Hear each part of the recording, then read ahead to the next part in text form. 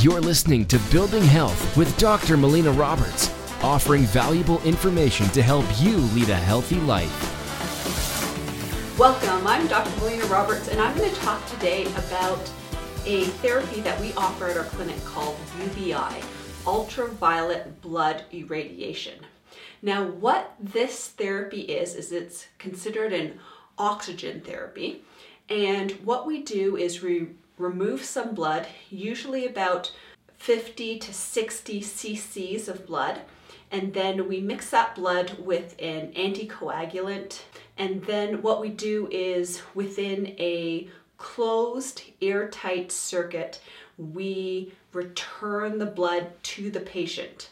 And before it returns to the patient, what happens is that it goes into a glass cuvette, and blood is actually exposed to UV lights. Now, what happens when the blood is exposed to the UV lights is that if there is any sort of bacteria or viruses in the blood, or more problematic agents in the blood, will absorb 5 times as much of that photonic energy than the healthy cells will. So the healthy cells will become stronger as it goes through the light. So the microbes that have gone under the UV lights have now been destroyed, and this stimulates something called an induced secondary immune reactivation.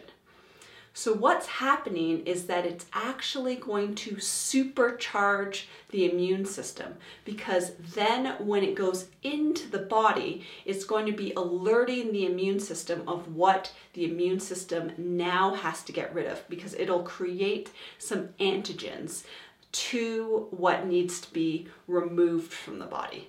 So the effects that this UBI IV will have on the body is that it will be killing off infectious agents that are present in the body. It will help to oxygenate the blood. It will help to improve circulation. It helps to decrease inflammation in the system. So overall, it has a number of beneficial effects in the body. Thank you so much for listening. If you've enjoyed this podcast, please like it, share it with your friends and family, make a comment below, help us spread the word of creating health. You've been listening to Building Health with Dr. Melina Roberts. Continue to learn, grow, and build health.